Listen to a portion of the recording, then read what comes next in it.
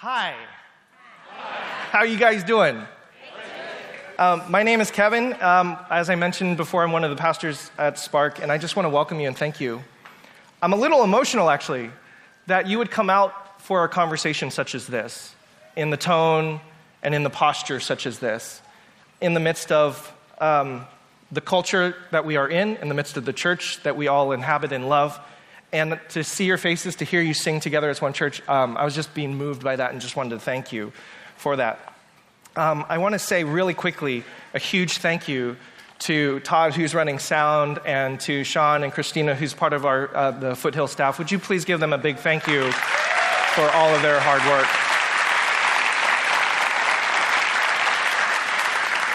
I've rented out multiple locations. I'm sure many of you have been a part of that before, and the staff here at Foothill has been phenomenally hospitable and gracious and kind and worked with us. I also want to say a tremendous thanks to all of our sponsors. The partnership in this event tonight is also another reason to celebrate, to consider that all of you from Highway and from River and Sequoia and Spark and Bravemaker, and then many other churches that I know that you're a part of who weren't official sponsors, to have us all in the room for this conversation is also very touching to me, and I just want to thank you so much for that. I want to share with you very briefly, here's generally what is going to happen tonight. We got an hour and 15 where we're going to have a conversation together. We're going to take a 10-minute intermission because your mind can only absorb what your bottom can tolerate. So we want to make sure that we give you a sense of a break. And there's actually a psychological and spiritual reason for that. We're going to have a fairly, we're going to have a conversation. And to move into Q&R, which is question and response, that's how we do it, requires you to just settle for just a moment, to think and to process and to even converse with your friends. So our intermission isn't just a programmatic piece, it's also a moment for us to catch our breaths. There will be a microphone down here. We'll also ask that you please submit questions through Slido. If it's in your handout, all that information is there. And use the code SSSOC19. And please make sure that you start doing that at any particular time and start upvoting. We'll use Slido as part of the question and our time. At the very end of the event, please make sure that you give us your feedback. I'm actually going to help us stop and do that. Your feedback is critical. Our leadership at our church thinks that events are not just important in and of themselves, but the work that you do after it is also as critical, if not more critical. And so your feedback to us is going to be really, really important for us in that work. After, as well, Preston and Justin will have their books available right outside, and I'll give you some directions for that. So I hope that you stop by the booth, greet them, say hello, get your book signed, pick up a book if you haven't read their books yet, any of that stuff, and make sure you support them and their ministries. There's a couple things I want to say as a brief introduction, and then we're going to introduce Preston and Justin. First, if you haven't read the introduction and the One Church statement in the handout, I'm really going to ask that you kindly read it. I don't want to spend a lot of time here talking about that, but I would ask you to consider, time is precious, as you know. So please read that and consider carefully the tone and the foundation of what it is that we're trying to do tonight. We have done everything that we can to communicate to all of us. This is not a debate. Debates are not going to be helpful, but conversations, empathy, understanding, questions, entering into understanding one another is. And so tonight I'm going to ask all of us to have a posture of humility where we have come to prepare to learn. For us, humility means listening to one another, desiring to understand a little bit better, and using that to ask better and deeper questions of the most important topics and issues and challenges that we all face.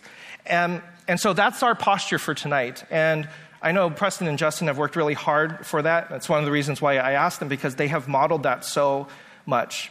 And above all, it is to honor the person with whom we may even have some serious disagreements. On Twitter, and I asked his permission, Matt Nightingale, who's here, Preston posted this and talked a little bit about his, welcome to my world, about arranging Airbnb. And then I love Matt's tweet here. He says, I may disagree with you in a lot of things, and I know that there's disagreements, fierce, real, not flaky, but significant disagreements. But I see your heart to love and serve people. And I really appreciated that because it exemplifies the heart of what we're trying to do. We're not asking you to set aside your disagreements. We're asking all of us to add to the very important conversations the humanity of the person with whom we're having a conversation, to listen carefully. Second thing that I wanted to share with you is that a common way that I think all of us approach ethical and theological issues is usually, and I'm sure many of you are very familiar with this, is usually with a very direct line of inquiry. So tell me what you believe about X. And depending upon the person that's asking, it could be a very simple, straightforward answer, or it could actually be an interrogation. And I faced that throughout my life and throughout my ministry career. And depending upon what answer that I give, I'm either lauded and praised or I'm condemned. And so I have developed, as I know many of you, a desire for a different way of having that conversation. So rather than just giving answers, honestly, I want to actually sit down and have coffee. I want to have a conversation. I want to actually communicate. I want to listen carefully. And I want to be heard as well, so that the various aspects and nuances of the things that we hold dear can actually be addressed, rather than just lobbing rhetorical bombs at one another. As the axiom goes, seek first to understand. Seek first to understand.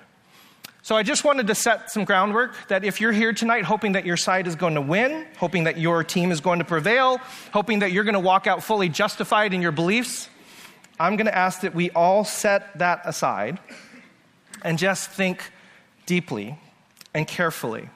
I may have more to learn. I may have more to consider. And most of all, I will leave this place a better human being for having learned and listened and empathized and grown in my knowledge. Most importantly, and sorry about this, I really hope that tonight is just the beginning. We hope that it sparks conversation. There is a reason why we call it. That tonight is really just the beginning. That what happens tonight continues on in your small groups around coffee, at your dinner tables, in your families. And that what has happened here has really caused us all to be better and more effective, more fruitful in having Jesus-honoring conversations and transformations in our life. Okay, with that being said, I just want to say that Justin and Preston are two people that I have observed incarnate this posture through their work. And having spent some time with them, I am even more excited for us to have this conversation, for both of them, respectively in their ministries, are changing the way we're all having this conversation, and I'm tremendously grateful. Absolutely, you are going to disagree at times. Absolutely, you're going to agree at times. And absolutely, you're going to want a point to be made. So we don't ignore that. But we also want to make sure that we do everything we can to have a conversation with love, respect, and humility and grace. And I am absolutely confident and so thankful to them for modeling that. And now I put a whole bunch of pressure on them. So, friends, please, everyone, give a warm welcome to Justin Lee and Preston Sprinkle.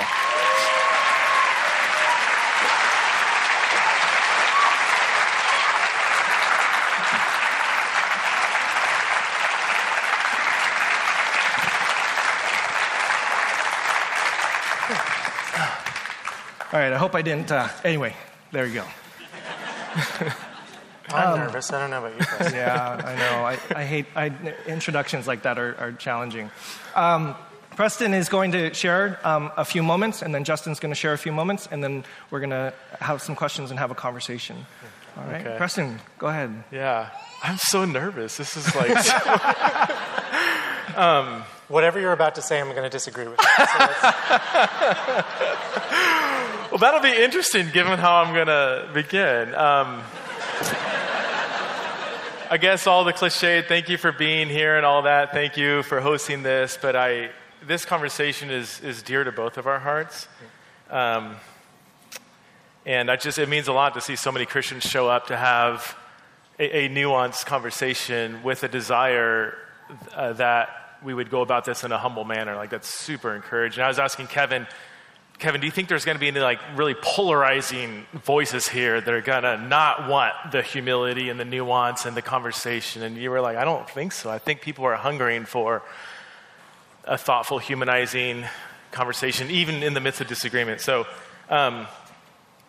one of the first books I read in this conversation several years ago was this book, Torn. And this book reshaped how I approach this topic. In fact, I was skimming it, and I want you to, at the back I said, when I was taking notes, because I was working on a book at the very beginning stages, and my book, I say, don't read the bottom because that's where I disagree with you, but I say, the top part says the tone of my book should look like this book. I remember reading this and just being blown away at just the real life story of somebody raised in a church and going through his own wrestling with faith and sexuality. And it tore me up in the best way possible. And if there's anything about my approach to this, which is far from perfect too, I mess up every single day in how I go about this, but if there is anything in my posture that is trying to humanize this conversation, it's due to first reading Justin's book. In fact, I shortly after taught a class on homosexuality in the Bible, and I assigned at a conservative Bible college, and this is the first book I assigned. And I got some emails from that, so thanks for that. Shortly after reading Justin's book, I came across a quote by a guy who's now a friend of mine, Drew Harper. He's a gay man. Was raised in a church, not a Christian any longer. And he said this, and I quote, "To be gay in the American evangelical church is to be dead. You're an outcast, a refugee, a diseased person." And that sums up so many stories that I've heard from LGBTQ plus people raised in the church. And that, wherever you're at in this conversation, that's not Christian. I mean, we sing the platitudes like the church is a hospital for sinners, right? Not a museum for the saints. And I don't like most cliches, but I like that one. It's a good one. But when did the church become a graveyard for gay people? And we sing these empty phrases like love the sinner or hate the sin. And I used to love that phrase, and now I hate that phrase. Why don't we love the sinner, hate our own sin, and invite all people to come walk with Jesus together as one broken sinner to another broken sinner, inviting another beggar in need of bread to follow this crucified Messiah together. And so I've been truly torn up at these stories I've heard. And not just heard, but now many friends of mine and hearing their stories and how that has left a lasting, almost irreversible scar on the relationship with God. One of my really good friends and mentors in this conversation, a girl named Leslie, who has experienced intense gender dysphoria her whole life. And she says, I have the abomination gospel so branded into my soul that every single day I wake up and believe that the God that she is passionately serving, she just feels this sense of shame because of the abomination gospel that has been branded into her. You can't treat this topic the same when you not just encounter their stories, but when those stories become wrapped up into your own story.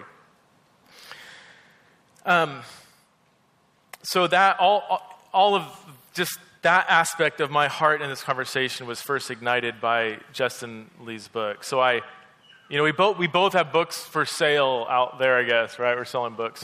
But if you can only buy one book, I want you to buy my book. Okay. I mean, come on. I would highly recommend buying one of each. Justin and I, we have a lot in common. And please correct me maybe now or later if I say anything here that you say, no, actually we don't have that in common. But let me just, I think it's important to establish some common beliefs. Neither of us believe that being gay is a sin that somebody needs to repent from. And I want to kind of qualify that and give nuance, because some of you are like, whoa, what? Huh? But I'm just going to let it sit. Being gay is not something you need to repent from. both of us are passionate about and run organizations towards helping churches become a place of flourishing for LGBTQ people. Both of us believe that many Christian churches have a lot of repenting to do for how we have shamed and shunned and dehumanized and demeaned or simply spoken a deafening silence over the existence of LGBTQ people. Neither of us support reparative therapy or so-called ex-gay ministries. No offense if that's something you're into. It's just not, we're not into that. Both of us believe that premarital sex and polyamory are sin, which is a radical thing to say in 2019. Both of us, I think, receive some flack, if not a lot of flack, from both sides on the for lack of better terms, the far right and far left. Numerically, I mean, if you were going to add up all our similarities and differences, there'd probably be a lot more similarities. But I don't want to downplay the significance of where we do disagree, and you stated that from the stage. We talked about this before, like we are, where we disagree, we are passionate about, and we don't want to downplay that. If I can sum up our difference in as simple or concise terms as I can, it would be this. I think we answer this following question differently. The question is this, as concise as I can put it: is sex difference part of what marriage is? Is sex difference part of what marriage is? There's, I guess, two general definitions of marriage. One would say that marriage is a consensual, faithful union between two consenting adults. And another definition would be that marriage is the one flesh union between two sexually different persons. I would say our ethical or theological disagreement largely flows from that. Like that is really the foundation from which our disagreements are going to flow from. I mean, yeah, we're going to probably interpret Leviticus differently and Romans, whatever, and maybe some hermeneutical things that we can talk about, but really our overarching difference has to do with how we answer the question, is sex difference part of what marriage is? I'm going to answer yes. And if anybody affirm same-sex marriage as something that God blesses or endorses, then you would say no. Like, maybe it's fine if people who are sexually different get married, but that's not intrinsic to the very meaning of what marriage is, where I would say it is intrinsic to what marriage is. When we say the word marriage, when I say that, I mean the union between two sexually different persons. And honestly, I believe it's one of the greatest blunders in the theological debates and conversations around this topic. One of the greatest blunders is a failure to identify and simply lay out each respective understanding of what marriage is. I mean, it's fascinating to me that people often just race to Leviticus or Romans or all these things and start arguing for same-sex marriage or against or for or whatever, without even saying, here's what I mean. When I say the word marriage, here is what I mean by that. Here's where I get that definition from, and here's how I understand Scripture informing that definition of marriage. So to me, that is a huge piece of my theological understanding of this conversation, is that sex difference is part of what marriage is. Or maybe if you want me to, a more developed statement, I believe in what I call the historically Christian view of marriage. And we're going to probably talk about terms, so maybe you might not find that term helpful, but the historically Christian view of marriage, which says that marriage is precisely the coming together of two sexually different persons in a one flesh covenant union intended for life, and that all sexual relationships outside that covenant bond are sin. How much more time? 2 minutes? 1 minute? Sure. Quick, let me just summarize in a 3-hour argument into 20 seconds. Let me just give you 3 reasons why I believe in that. Number one, when the Bible consistently affirms that sex difference is part of what marriage is, not just as a cultural artifact, but as a creational prescription. It's not just that, most marriages in the ancient world were kind of between man and woman, and the Bible kind of adopts that cultural norm. I'm saying that it's built into the very fabric of God's design for what marriage is what I would believe. And I would have reasons for that from Scripture and Christian tradition. Number two, whenever Scripture mentions same-sex sexual relationships, they are always prohibited. Justin agrees with that. Anybody that reads the Bible believes in that. The debate is not about what the Bible says, it's about what it means and how it applies for today. But I do think it is important significant that whenever same-sex sexual relationships are mentioned in the Bible, they are always prohibited.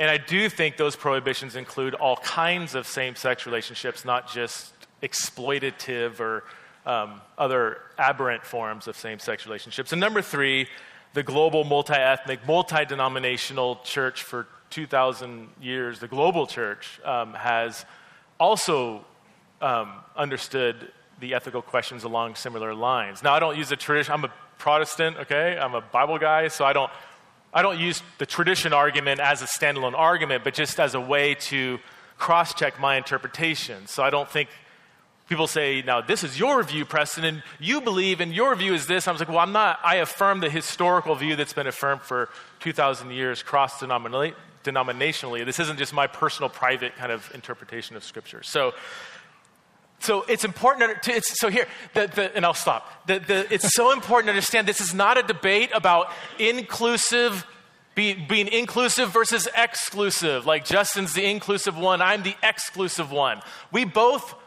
Any Christian is by definition inclusive. The debate surrounds the sexual ethic that we're including people into. You see, that's a huge difference. Everybody believes in including, or should believe if you're a Christian, including all people, but you're including people into a forgiven community seeking holiness and repentance, and part of what constitutes holiness is a sexual ethic, and that's the disagreement. But we don't disagree on whether all means all, love means love, and we should include all people into that community seeking holiness and repentance. I'm going to stop. I've got a lot more to say, but I've already taken too much time. So that's my intro. Yeah. Peace. What is that? Is that the wrong way? I don't know. Justin. So I said I was going to disagree with what you said. So we'll start with this. I don't know what kind of hack book this is. This Justin Lee character. Well, no, I disagree with you on one important thing, which is if you're going to buy one book,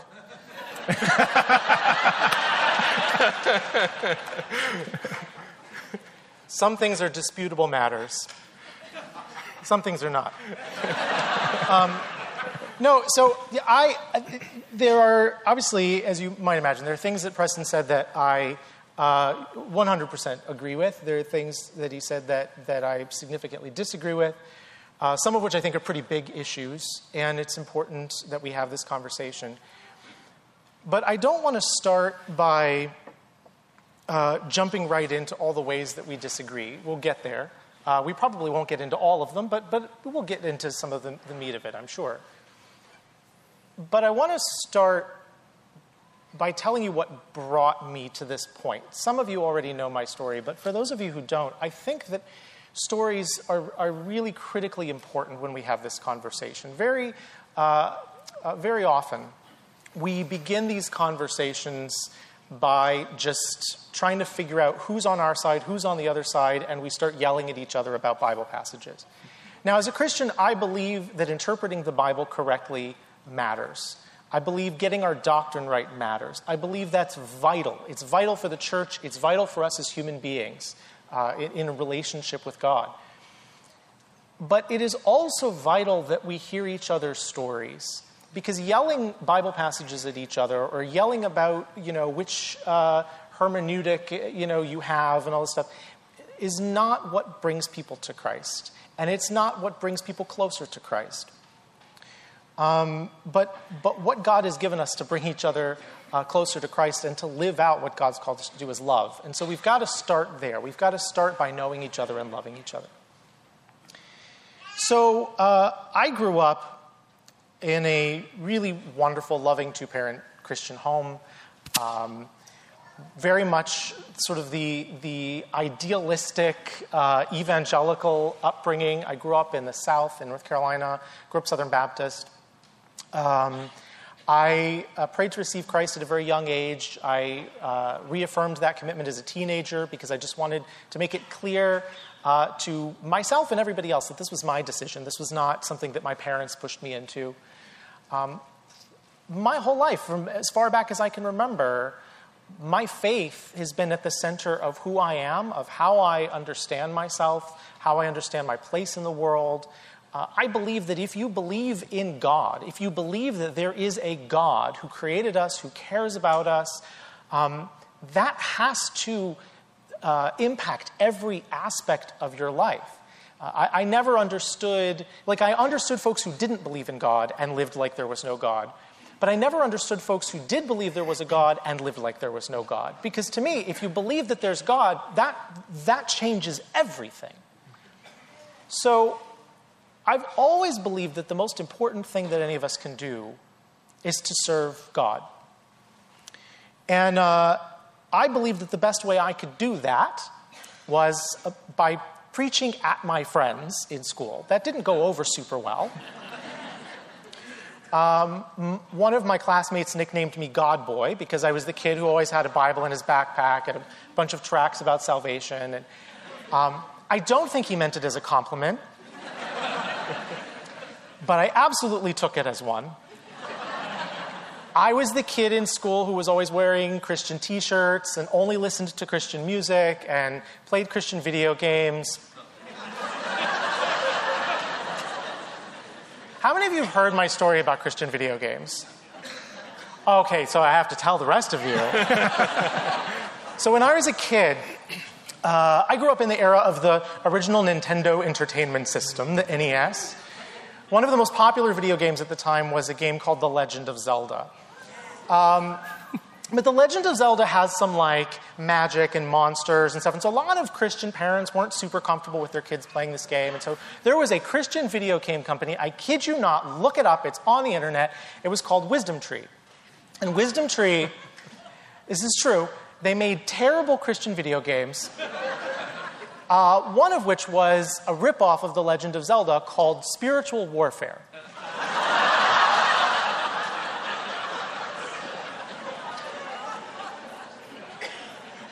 This is real. So in The Legend of Zelda, you are on a quest to save a princess. In Spiritual Warfare, you're on a quest against the powers of darkness. The music for this game is entirely 8-bit versions of hymns. There are some hymns I cannot listen to this day without hearing the 8-bit version in my head. You answer Bible trivia as you go along.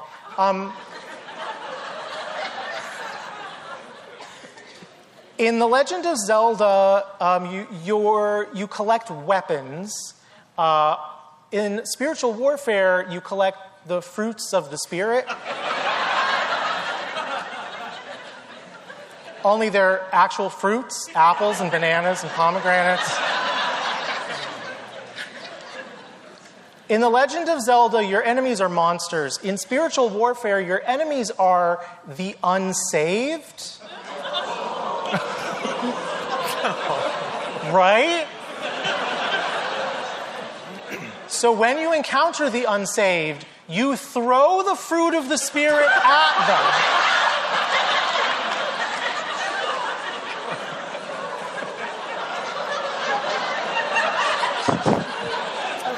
Well, thanks for coming, everybody. I think we're going to conclude right there. Or, and this is true, blow them up with vials of God's wrath. Oh, my goodness. At which point they repent, convert, and disappear. That is not the gospel. And I tell this story partly because it's funny, and is absolutely true, but partly because I think it says something really uncomfortable if we want to examine it about the kind of church culture that some of us grew up in. I saw my role as a Christian to be going out and throwing the truth at people so that they would repent and convert, and then I could move on to the next person. And it's not that anybody said those words to me. It's not that anybody said this is what it means to be a Christian. But that was the message that I took from a lot of things that I heard growing up in church. And so that was the way I lived out my Christianity. I looked for opportunities to debate issues with people. And one of the issues I liked to debate with people was homosexuality. Because I knew that being gay was a choice and a sin, and it wasn't God's best for people, and so it was my job to argue with them about it so that they would know that being gay was wrong, and if I ever met a gay person, I was going to tell them how wrong it was so that they would stop being gay and live into God's best for their life. That never happened. I know you're surprised. I thought at the time that being a good Christian meant being so certain of everything all the time that if anybody asked any question about any controversial issue, you could quote chapter and verse and give them the right answer. And I now realize that some of that was pride. And God, God, the God who is like, all right, you're not going to do what I say, swallowed by a whale. How about that? That God had a surprise for me. Because when I hit puberty, I didn't experience what all my guy friends experienced. That budding attraction to girls and, all of that. I experienced attraction to guys. It took me until I was 18 to realize that there was a word for that and that word was gay. For years, I considered myself straight. I dated girls. I thought these feelings would pass. And gradually, it became more and more apparent to me that that wasn't happening. And it got to the point that I was literally crying myself to sleep night after night, begging God to make me attracted to women. And it didn't happen.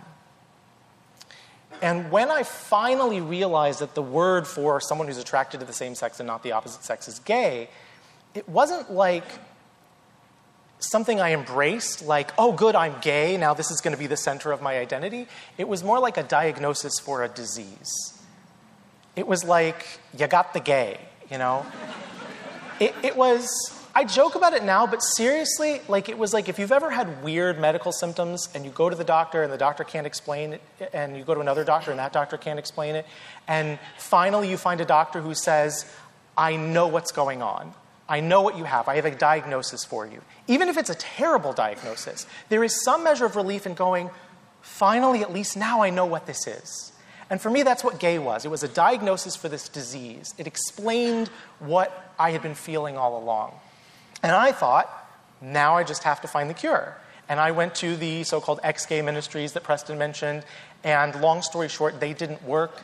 A lot of the people whose testimonies I'd heard who said I used to be gay and now I'm not, I met those people, and in private they told me stuff that they'd never shared publicly, and I realized it hadn't worked for them either, but they didn't feel comfortable telling the truth in the church. And more I started feeling like something's really wrong. If people feel like they can't be honest in church, what's going on here? And so I started writing about my experience online, trying to figure out, what does this mean? I thought this was a choice. I didn't choose it. I thought it would change. It hasn't changed. Does this mean my church was wrong about marriage, about same-sex marriage? Or does this mean I have to live my life celibately? Or, what does this mean? I had all these questions. And I started writing my story online, and I met hundreds and then thousands of other people who were going through the same stuff and were so alone and so terrified to talk about it in church.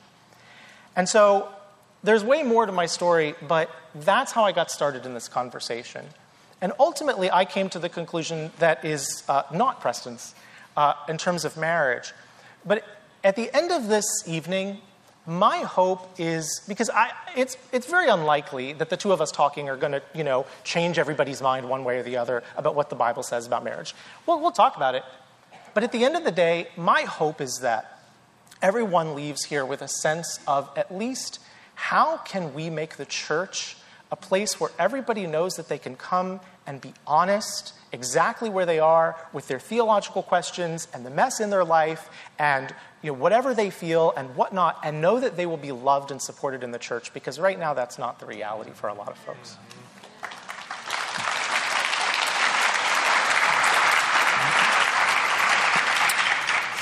So maybe we can start there. Preston, you mentioned inclusion versus exclusion is really not this binary that you hold. Justin just ended on a very similar theme and a similar call to all of us.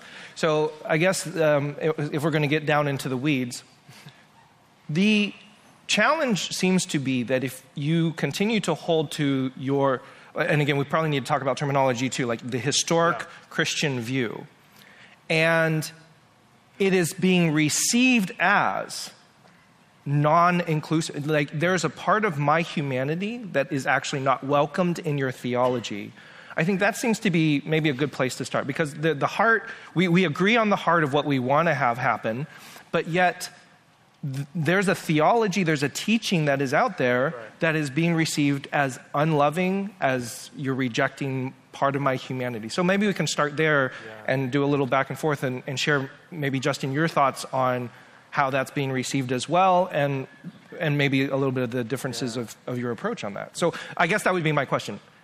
How do you manage and navigate that? Because I hear your heart, obviously. I mean, this is part of the reason why you're here, is because of this deep desire to open the doors, to make the church the place for all people. And yet the piece, that one piece, is a communication to some people. It's being received as, but how can you say you love me and you welcome me, but you reject this part of who I am? So how would you navigate, I guess, that? Start with an easy one. Well, I mean, we don't have much time, so let's just get down to it. First of all, your final statement, I just want to, amen. I mean, that's a joint kind of goal of tonight. That's, I wouldn't disagree with a syllable of that. To answer your question, I mean, so when I say the church, maybe I stated it too confidently, that the church is a place where all people are included. A lot of you are like calling BS on that. Like, no, I've been to lots of churches and it certainly doesn't feel like that. And that is a massive problem. I mean, it's part of why I spend a full-time job now helping churches to truly be a place where all people feel included into a community seeking holiness and repentance. And maybe they come face to face with the marriage and sexual ethic and they say, you know what, just not there, can't keep going down this road. But at least they would say, but these people love me, they're walking with me, they're asking honest questions, they're letting me ask honest questions and wrestle out loud. I mean, if the church isn't a place where you can't wrestle out loud with whatever's going on, then that's not the church that God designed the church to be. So, but to your question, like, I don't believe, and maybe this would be another point of disagreement, I don't believe that marriage and sex is essential for human flourishing. And I would say that I think, aside from just the LGBT conversation, I think that the American conservative, largely evangelical church, or let's just say the American church, has idolized marriage and sex. Our culture has idolized maybe not so much marriage, but sex. And we just, because we can't have sex till we get married, typically, then we idolize marriage and sex. To where if you're like 38 and in the church and still single and good looking, and people are like, wow, how come she's not married yet? She's so pretty. Like something's wrong with her because she's not married. Like we have built into the fabric of evangelicalism this implicit, sometimes explicit, idolization of marriage and sex, so that if you're not quite married yet until you're having lots of great sex, then you haven't quite fully arrived. You're not really complete. You can't flourish as a human until you have, a great marriage and lots of great marital sex. So I don't see that in the New Testament. There's no place in the New Testament where the word hope or gospel is connected with, like, you will get married and have a wonderful sex life. I mean, that was one of the problems of the whole purity era. We said if you do everything right and do your devotion 6 days a week and don't go past second base with your girlfriend and minimize your porn intake, then God's going to bless you with the one and everything's going to be great, hunky-dory. So I don't just ontologically, anthropologically or theologically, I don't think a historically Christian view of marriage and sex is intrinsically dehumanizing, because I believe you can be fully human without being married or being sexually active. So now communicating that's the $1 million question. So I mean, it doesn't always sound like that. So, in principle, I don't disagree with anything you just said. But so one of the things that is frustrating to a lot of LGBTQ Christians in the church, and that's the acronym is always changing. That's sort of the where we are right now. That's the what's considered the most accepted acronym now is LGBTQ. I'm also going to speak though as a gay guy, so you'll hear me talk about gay Christians as well. One of the frustrations that I know that a lot of my fellow LGBTQ Christians have in the church is a lack of empathy. The sense that we have this conversation and it's a very heady theological conversation, but it's not a real lived experience conversation. So let me just to illustrate this, if you'll let me try something a little unorthodox here. Not theologically unorthodox. Well, maybe you'll disagree with me. If you will, if you feel comfortable, just close your eyes for a second. If you don't feel comfortable, it's okay. I'm not going to call you out. And just put yourself in this position. Imagine this situation right now for yourself. Imagine if, as we're sitting here, we're having this conversation, we're suddenly interrupted by a booming voice from the sky. And God says through this booming voice, I have an announcement. I have decided to end marriage for Christians. Those of you in this room who are single right now, you can never be married. If you have plans in the future that involve marriage, those plans have changed. Those of you in this room who are married already, at the moment you leave this room tonight, your marriage is dissolved. You must separate from your spouse. You cannot see them again. And you may never be married again in the future. If you have children, those also will be taken away from you. And you will never see them again either after tonight. I just want you to sit for a moment and imagine what your emotional reaction would be. What questions you might have. When you get home and you have a conversation with your family about what you heard, what would that conversation be like? What would you say to them? And with your eyes still closed, think about how the days and the weeks and the months and the years ahead of you might be different. What would change? What would be difficult for you? Who would you spend time with? And imagine if you got sick and you needed round-the-clock care. Who in your life, with your family gone, who would care for you and make sure you got the treatment that you needed? Now, as you feel comfortable, you can open your eyes. And I just want you to reflect for a moment on the emotion of that. And imagine how that might change the church, how that might change what the gospel sounds like to people outside of the church. If you say, hey, when you become a Christian, you must leave your family. How many people in this room do you imagine would stay Christians? If God said, this is only for Christians, so if you're not a Christian, you can have your family. How many people would stay? How many people would maintain their private family and just not tell anybody at church? Now, when you imagined yourself in that scenario, how many of you was your primary concern about sex? Yeah, nobody. This is what's so frustrating to a lot of gay Christians in particular when we have this conversation. What many of our churches have said to us is, you can't be married, you can't have kids. If you are married, you have to leave your spouse because this is not what God wants for you. And we say, gosh, I have a lot of questions. Like if this happened for real, people would be like, how do I know that was God? And somebody wasn't hacking the PA system, you know? We might have questions like, well, wait, what if God didn't say you can never see your spouse again, but God just said you can't live together as husband and wife anymore? Well, could we still live together and not be husband and wife, or live next door to each other? Can we still spend time together? Can we still cuddle on the couch and watch Netflix together if we don't have sex? Like, there would be a lot of those questions, right?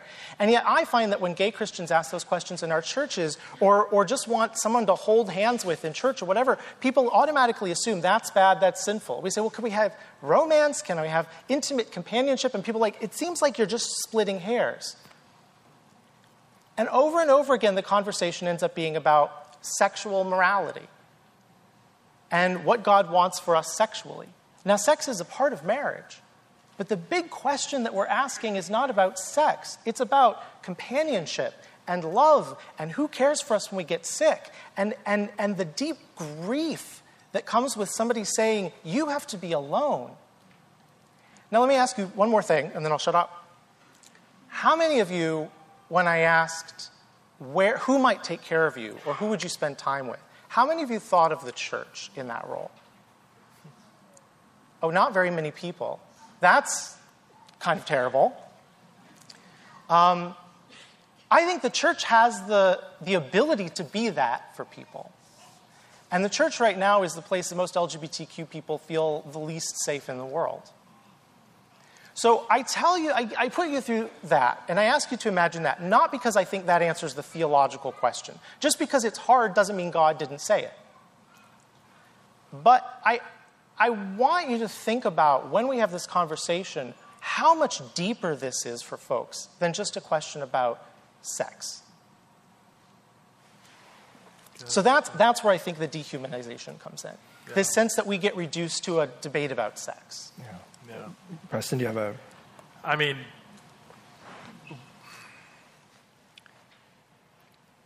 the modern day conversation, debate, dialogue about sexual ethics, marriage ethics is so intertwined with what should be a conversation about ecclesiology, about church, because the church that Jesus envisioned and fought so hard to build in terms of being, like when you said, like, would the church be the one caring for you?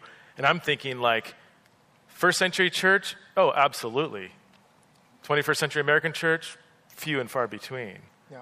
And that's why I think it is, we can't, this is that stupid cliched phrase I said to you earlier, they're just so goofy, but it makes sense. Like, as if you believe in a traditional view of marriage and stuff in this room, like, you can't just try to call people out of sin without calling them into kin. Or a friend of ours, Eve Tishnet, talks about the vocation of no. Don't have gay sex. Good luck with that. See you on the other side. I'm out of here. I got a family to go attend to. Like, if we're not willing to do what Jesus commanded us to do in Mark 10, 29 to 30, of like becoming the family and brothers and sisters and mothers and fathers and fields and homes for all of God's people, opening up our homes and our dinner tables and minivans and family lives and doing that, then I get nervous about people just saying, don't have gay sex. Good luck with that. I'm going to go home to my family and, hope that works out for you. Yeah, I think this is a lot of common ground, actually, within the difference that, man, we need to wake up to to becoming the reward that Jesus built into the gospel. You leave behind everything in Mark 10. What do you get? Well, you get eternal life in the afterlife. That's great. If that's all there was, then it's worth it. But also in this life, you get the reward of mothers and families and fathers and mothers and sisters and brothers, the spiritual kinship. But when you look around at the way our modern day churches, mostly, not all of them, but and a lot of times, it's not that kind of like powerfully attractive, authentic community that I think Jesus envisioned. So, I love what you said, Justin. I think it's convicting, challenging, and correct. So so it feels like there's a couple things that are going on that need a little bit more fleshing out. Thank you so much for sharing that. That was really, I think, a perspective that I'm so glad that you voice and you model it so well for us.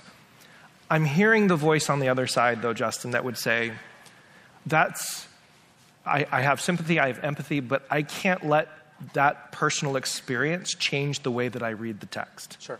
And so I didn't hear you, Preston, mention anything about, responding specifically to how Justin's exercise in that imaginative exercise leads to an interpretation of how we actually practice this.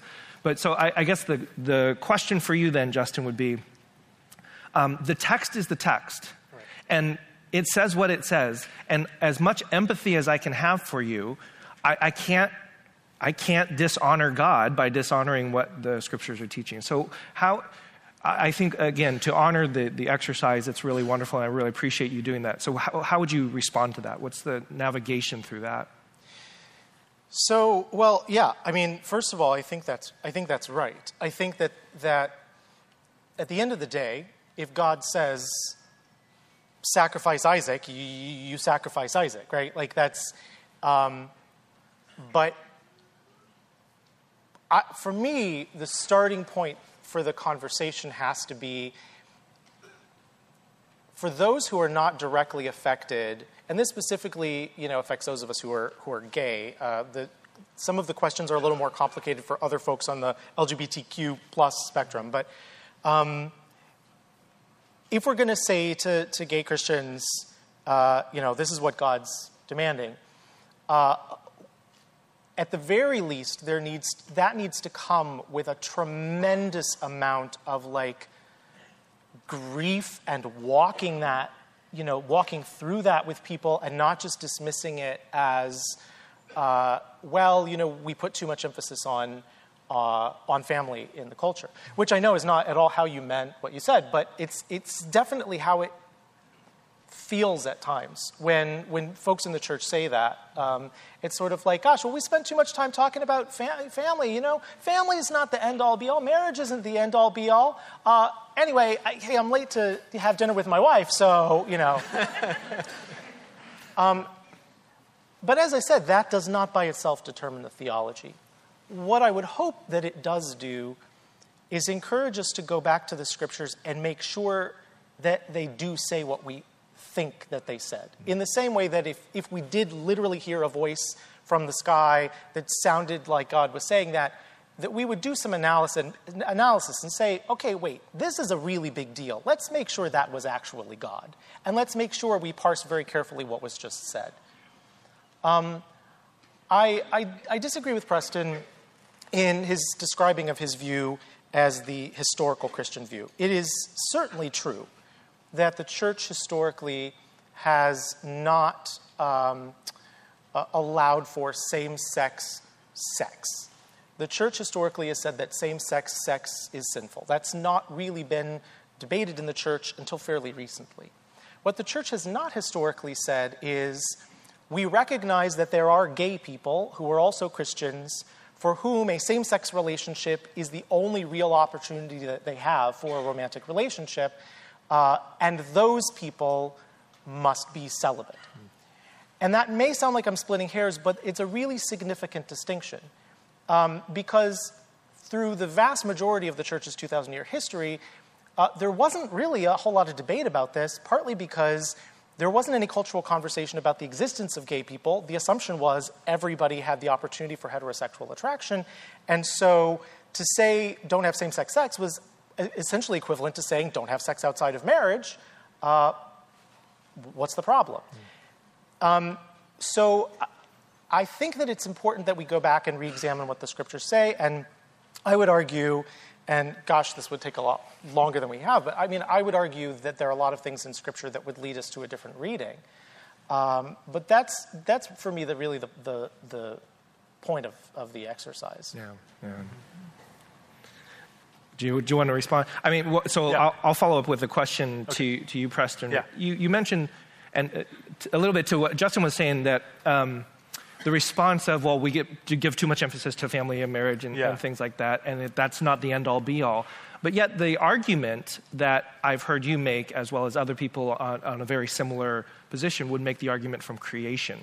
Yeah. Right? We're going back to Genesis 1, and we're using Genesis 1 as the preeminent example of God's good design. So I'm kind of curious, that sounds dissonant to me to say that God's good design, and we are very strong in the emphasis of male and female, created in God's image. Man's going to leave, his mother and his father, be united to his wife, right? All of that teaching.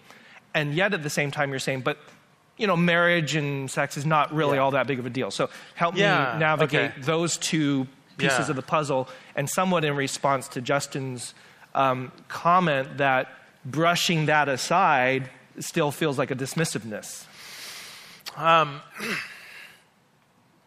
Beginning with what you just said, the brushing aside. Wait, say that part again. Just want to make sure. I don't know if you want to respond or reply or restate what you mentioned. Or I could just address what your first part of the question is. If that works. Well, I think Justin was mentioning that part of the frustration is, to bring this up and is when we're being told, well, marriage is not that important. Yeah. Essentially what you just mentioned, right? It's not that important. It's not the ultimate element or essence of what it means to be a human flourishing. So here, I would say marriage is very important as an institution, as for those who are called to marriage. I would say I don't think, to put it, I guess, biblically, I don't think the New Testament teaches that marriage is essential for human flourishing.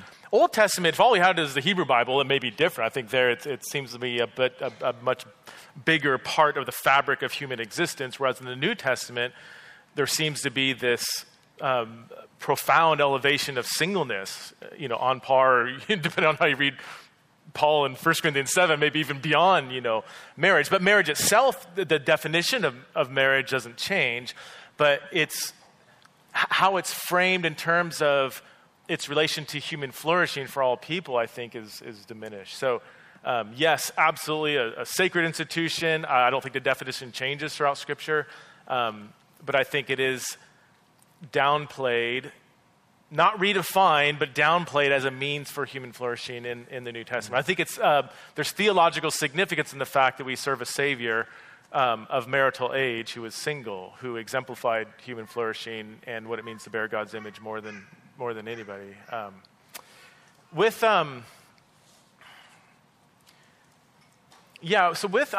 Genesis 1 and 2, I do think, Genesis 1 and 2 is not just the first two chapters of the Bible. It is pretty fundamental to a Christian worldview. It's where we get the goodness of creation. Like, if you believe that we're to care for creation, like, that's a profound statement that the Bible declares that creation is good. It's where we get the full equality of man and woman. Like, one of the most radical, profound, beautiful statements in all of ancient Near Eastern literature is that male and female are created in God's image equally. That was the most radical statement in the ancient world. The sovereignty of God in Genesis 1, the intimacy of God in Genesis 2.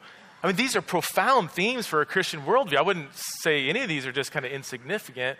Well, wrapped up into that is the beauty and equality of sex difference. And then at the end of Genesis, when two sexually different persons come together in a one flesh union, that's wrapped up in the whole package in Genesis 1 and 2. I do think that is rather significant. It's up there. So it's interesting. Like when I read this the same passage that you're talking about, I don't see in that passage a big deal being made about sexual difference. It's certainly there. It's certainly, I would argue it's that part, the fact that you have male and female, is descriptive but not prescriptive. What I see as really standing out in that passage is God saying of Adam, it is not good that the man should be alone. Paul upholds singleness, but then Paul also says, it's better to marry than burn with passion. Over and over, I see Scripture reaffirming that marriage is valuable and is important and is something that many of us would feel a tremendous loss without. I have a friend who says, he says, I want to get married, but he says, if the church says I can't get married, at the very least, I just, even if I can never have sex, I want somebody to watch Netflix with under a blanket. And the church thinks I want Netflix and chill. But all I really want is I want someone to like sit next to under a blanket and watch Netflix, you know? Like, there is this longing that I think we were created for, to be connected to another person. And not every person, you know, there are people in this room for whom that exercise earlier was probably not a big deal, because they're either like in a bad marriage, would be happy to be out of it, or I don't know your life. Or single and never felt a particular call to singleness. But the Bible never suggests that that is for everyone or for a large group of people, or it should be enforced on people. Now, is it essential for human flourishing? No, I don't think it's essential for human flourishing necessarily as such. But I'm reminded of the story where Jesus heals on the Sabbath. And the guy that Jesus heals, has a withered hand. Is it essential for human flourishing to have a non-withered hand? No, I don't think so. But Jesus chooses to heal on the Sabbath, even though you're not supposed to work on the Sabbath. And the Pharisees and teachers of the law get upset about it and give him a hard time about it. And Jesus says, and there's several occasions where he has these kinds of conversations about work on the Sabbath. But he says, which is better on the Sabbath, to do good or to do evil, to save life or to kill, which is a weird, like, it's not like his only option was either, heal this guy or kill him. I mean, he could have left the guy. He could have come back and healed him another day. Jesus makes a conscious choice. And Jesus, on one of these occasions, says, if your child or your ox fell into a well on the Sabbath, wouldn't you pull them out? And for me, what Jesus is saying is, okay, yeah, there's a rule about work on the Sabbath. And that rule is valuable and it's important. It was a very, very important rule. But he's saying, look, it matters the impact of your theology. It matters not just that you're following the rule, but what is the impact of that on human beings who are hurting? Mm-hmm. And I feel like what the church is saying to folks is, or what the church is saying to a lot of Christian parents is, leave your children in the well overnight, because the passages clearly say that.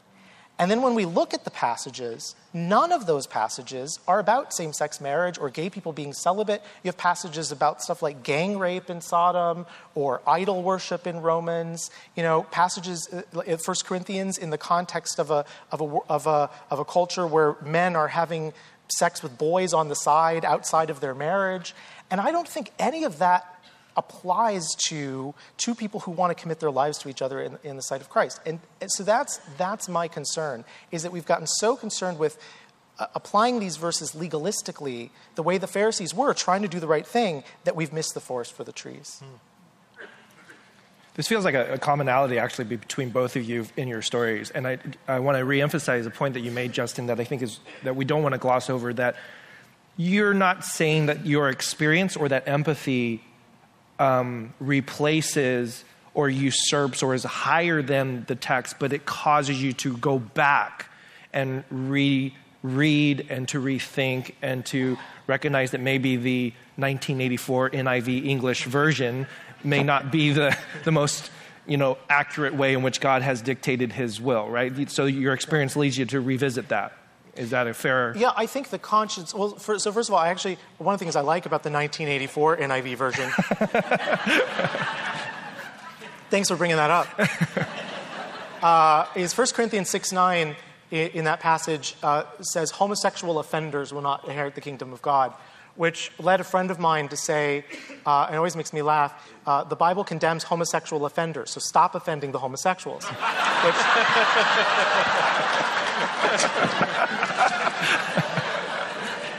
That's bad theology. Interestingly, that passage in the NIV today has been sort of quietly retranslated, and it now says men who... It used to say homosexual offenders and male prostitutes, and now it says men who have sex with men, which is kind of different. That's what I'm saying is, I'm not saying that the fact that this is hard, that's hard teaching, means automatically, we should never ask people to sacrifice, that God's commands are always easy or anything like that. God asks us to give up a lot. And if God asks us to do something really horrible, not really horrible, something really difficult, then we have to do something really difficult. But I do think that our empathy and our conscience ought to move us to re-examine these texts and be really careful. And I think one of the places where we know we failed to do that historically is slavery. The church, for like 1,800 years, did not, on any significant scale, condemn slavery. In fact, the more you study history, the more disturbing stuff you find about how many ways the church across denominations, across cultures, allowed and participated in and supported slavery. And, occasionally you would have like a person who would pop up here or there and go, something feels really wrong about this. But the teachers, the powers that be would go back and say, well, look, here's this passage that says slavery is okay, and here's this passage, and this passage, and this passage. And it even got to the point, there's a great book about this by an evangelical Christian historian named Mark Knoll, and it's called The Civil War as a Theological Crisis. And he argues that in the American Civil War, as the cultural attitudes toward slavery in the U.S. were changing and more Christians were becoming abolitionists, that there was a real theological crisis because for so many Christians, including those who didn't like slavery, there was a sense that Scripture was clear in allowing slavery, and yet their consciences were leading them in another direction, and they didn't know what to do about it. And some of the quotes from that era are just like, you can... I'll give you one real quick, just because I think this is is just incredible. I'll give you a couple. So Leonard Bacon, 1846. The evidence that there were both slaves and masters of slaves in the churches founded and directed by the apostles cannot be got rid of without resorting to methods of interpretation which will get rid of everything. Moses Stuart, 1850, who Knoll says was widely recognized as the nation's most learned biblical scholar at the time, wrote that abolitionists, quote, must give up the New Testament authority or abandon the fiery course which they are pursuing. In other words, you can't be an abolitionist and believe that the New Testament is the Word of God, because the New Testament so clearly allows slavery. We look back at that now and we go, that was really wrong. And we see evidence in Scripture of a movement that we go, oh, here's the evidence that we would now point to say the Bible doesn't allow for slavery. But it was not obvious to the church for almost 2,000 years. And that was a conversation the church was having for 2,000 years. This is a conversation the church hasn't been having until recently. And so I think we need to be open to, if our consciences are saying something feels wrong here, we need to listen to that, because that could be the Holy Spirit. Yeah, and I think that's a perfect lead-in for you. All right, tell me why I'm wrong. In addition to that, you have other issues such as divorce, self-mutilation, in addition to slavery. So, help us. So let me try to go back and let me begin with the slavery one. I would say there is more diversity in church history, especially in the ante-Nicene period.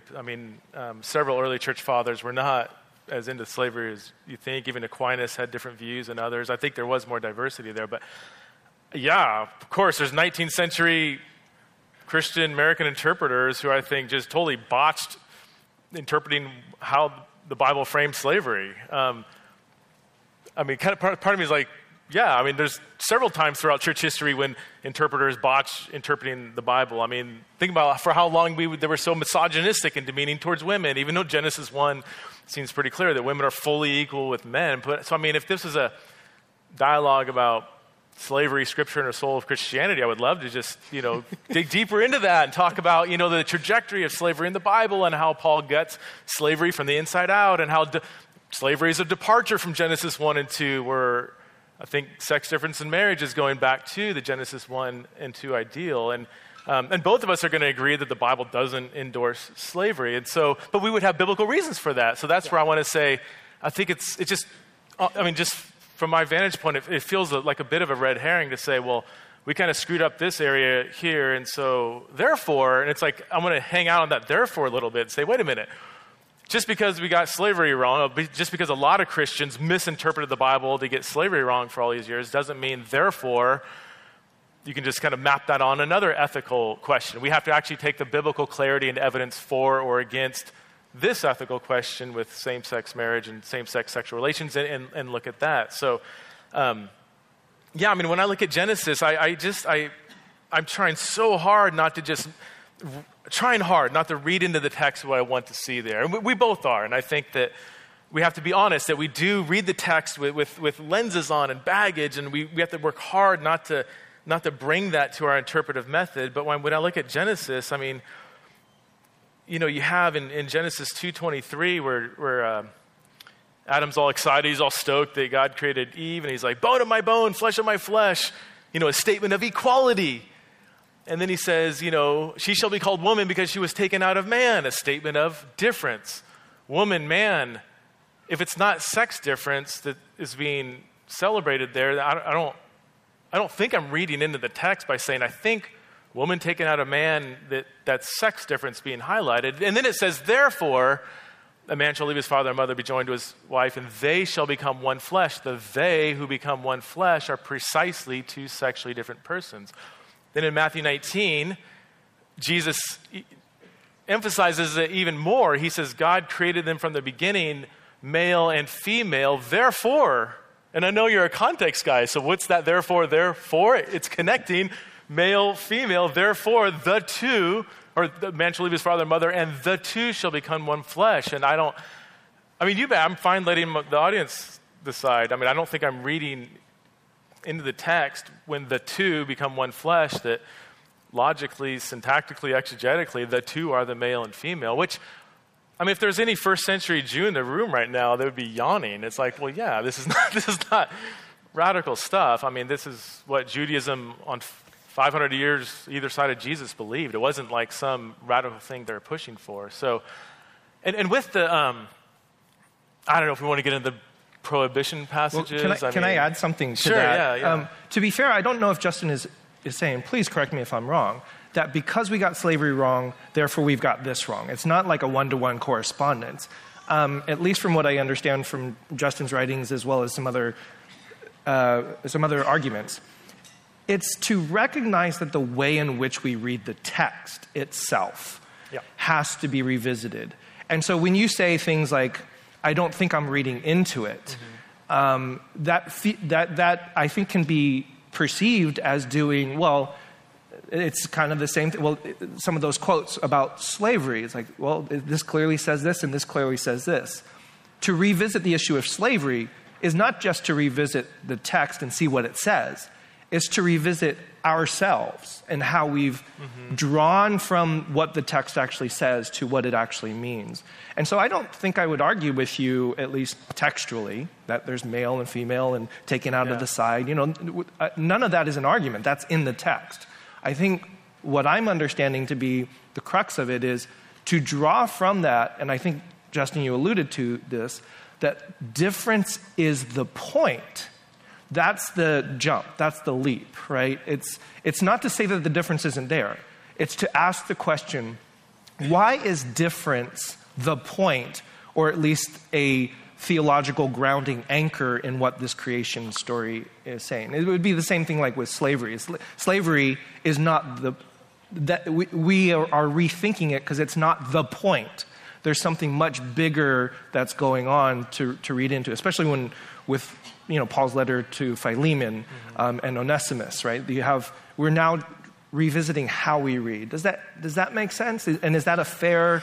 Well, yeah. Let me first say I want to completely agree with Preston that that having a position on slavery does not mean that you have a certain position on this question.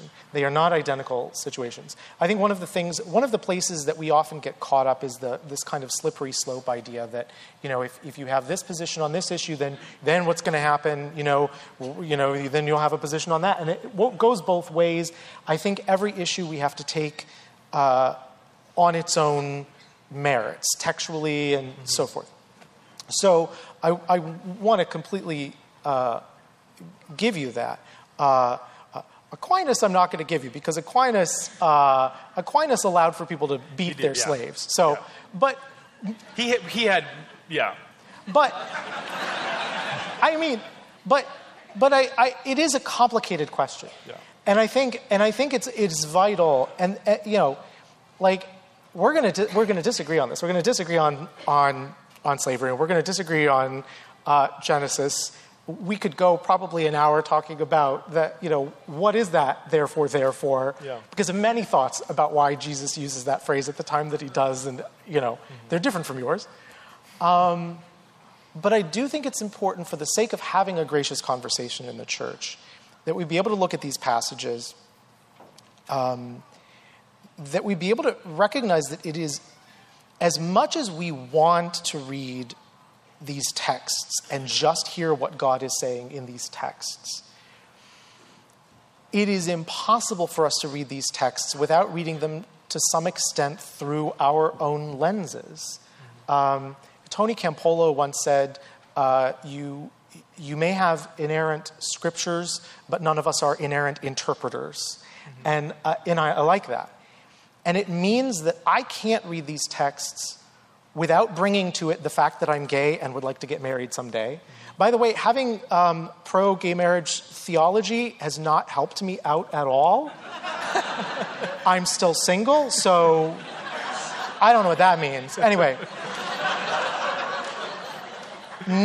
None of the three of us on this stage can read these texts without bringing to the texts what we heard in church about these texts growing up, what we believe the right answers are, the people we know who are affected by the texts, our own experiences. Like, all of these things influence how we read them. And so I do think, ultimately, you and I could spend hours up here debating some of these texts, but I think ultimately one of the things we have to be willing to do is to have some grace for each other, and to say, I fully believe, I think Preston's wrong on this.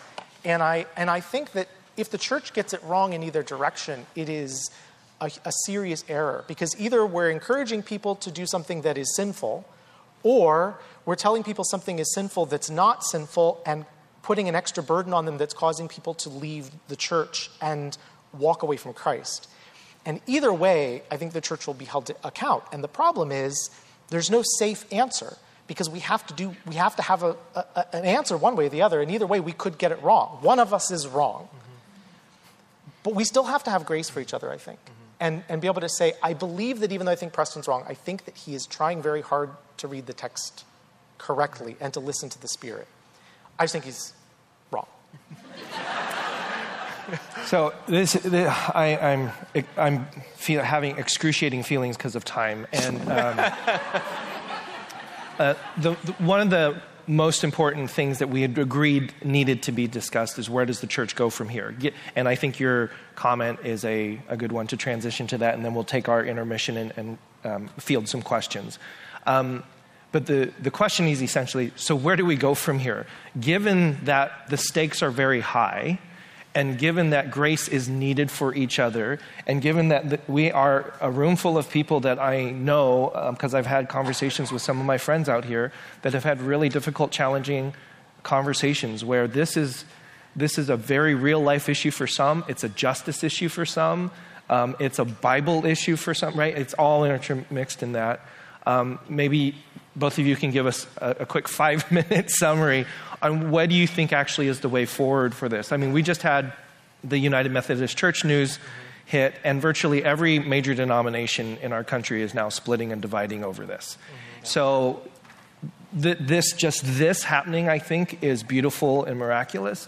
And I'd love to hear your thoughts on where do we go from here. And I don't know, either of you can go forward on that. Go first. Oh, I got so many thoughts about that.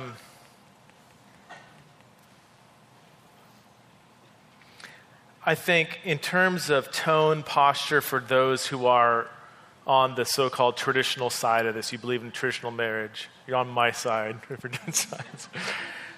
If we don't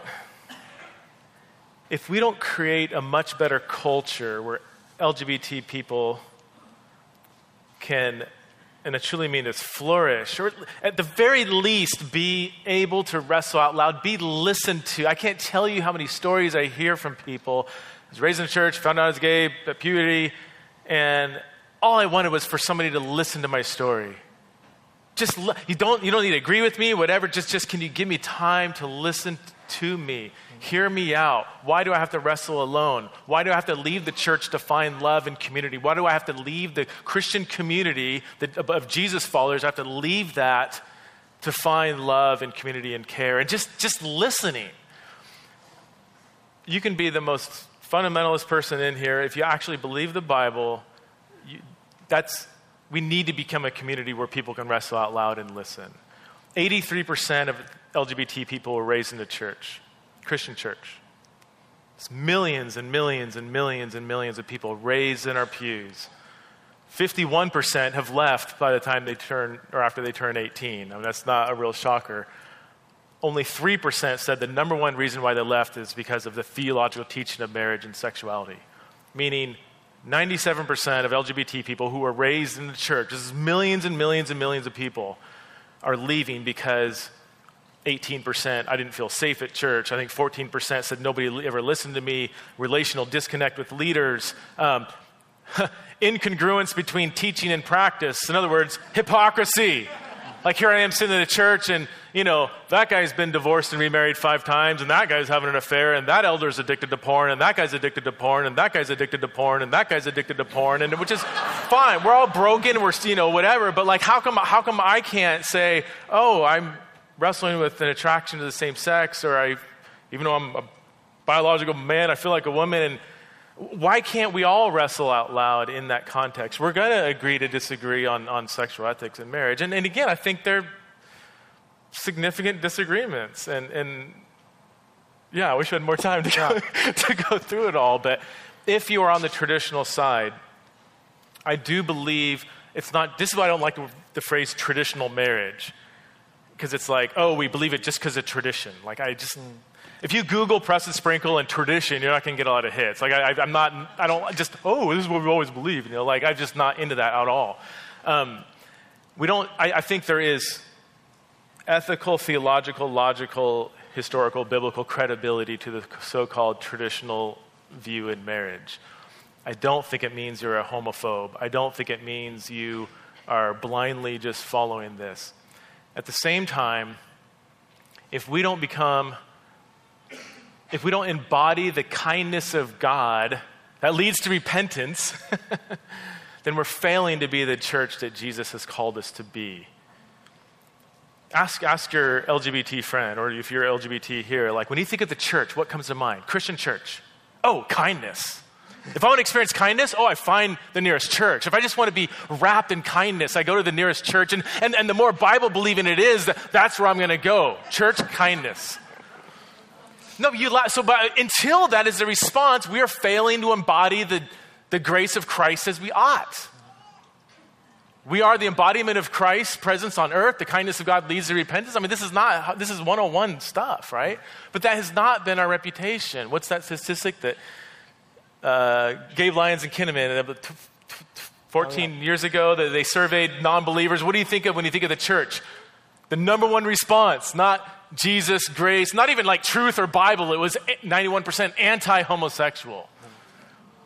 I mean, we are failing to embody the kindness of God as we ought. And so we absolutely need to do that. Our truth will not be heard until our grace is felt. If you're passionate about the truth, maybe you're like, truth. You struggle with grace, that's fine. Nobody will care about your truth until they feel your love. First of all, Preston, how do the people in this church know that everybody is struggling with porn? What is going on in this church?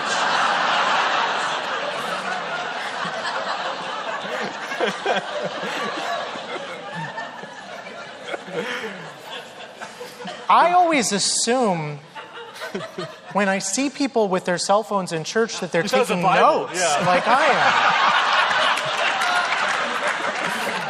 am. It's the back row Baptists. You got to keep an eye on those guys. So, look, we can't gloss over this disagreement. And I think it's important that you hear it from my side that we can't gloss over the disagreement, because I think there are a lot of people on my side who think that I think there are a lot of people on both sides who think that the answer is either to not talk about it, or let's just agree to disagree and, not have any church, policies one way or the other. And I don't think that's helpful, because I think we need to get it right. We just don't agree on what getting it right means.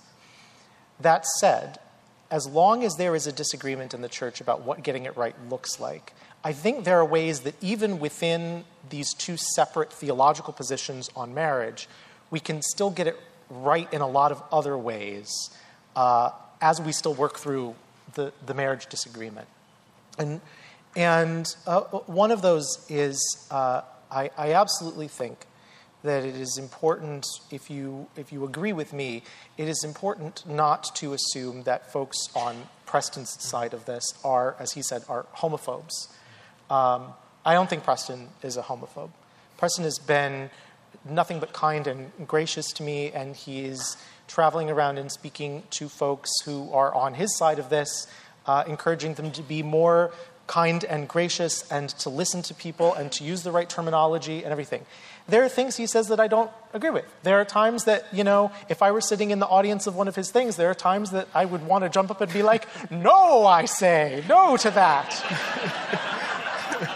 But there is absolutely no question that this is a guy who loves and wants to see the church be more loving and be a place where everybody truly feels welcome, not just in a sort of all are welcome, statement on the bulletin, but really in a felt, lived way.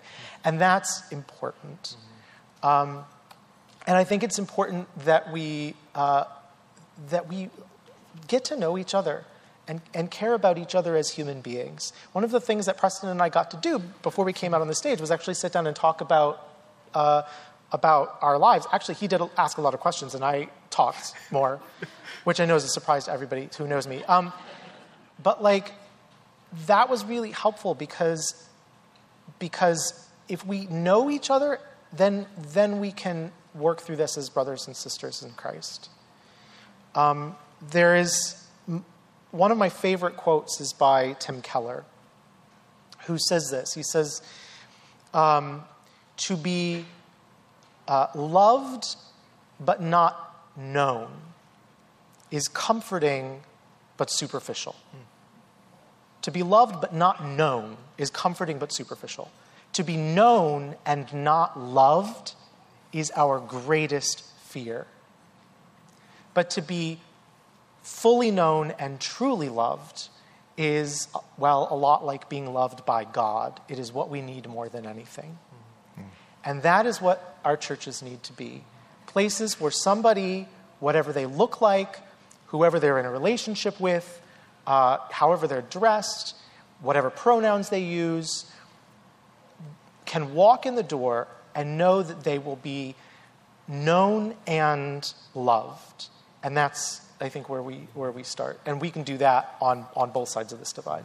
That's awesome. Thank you guys so much.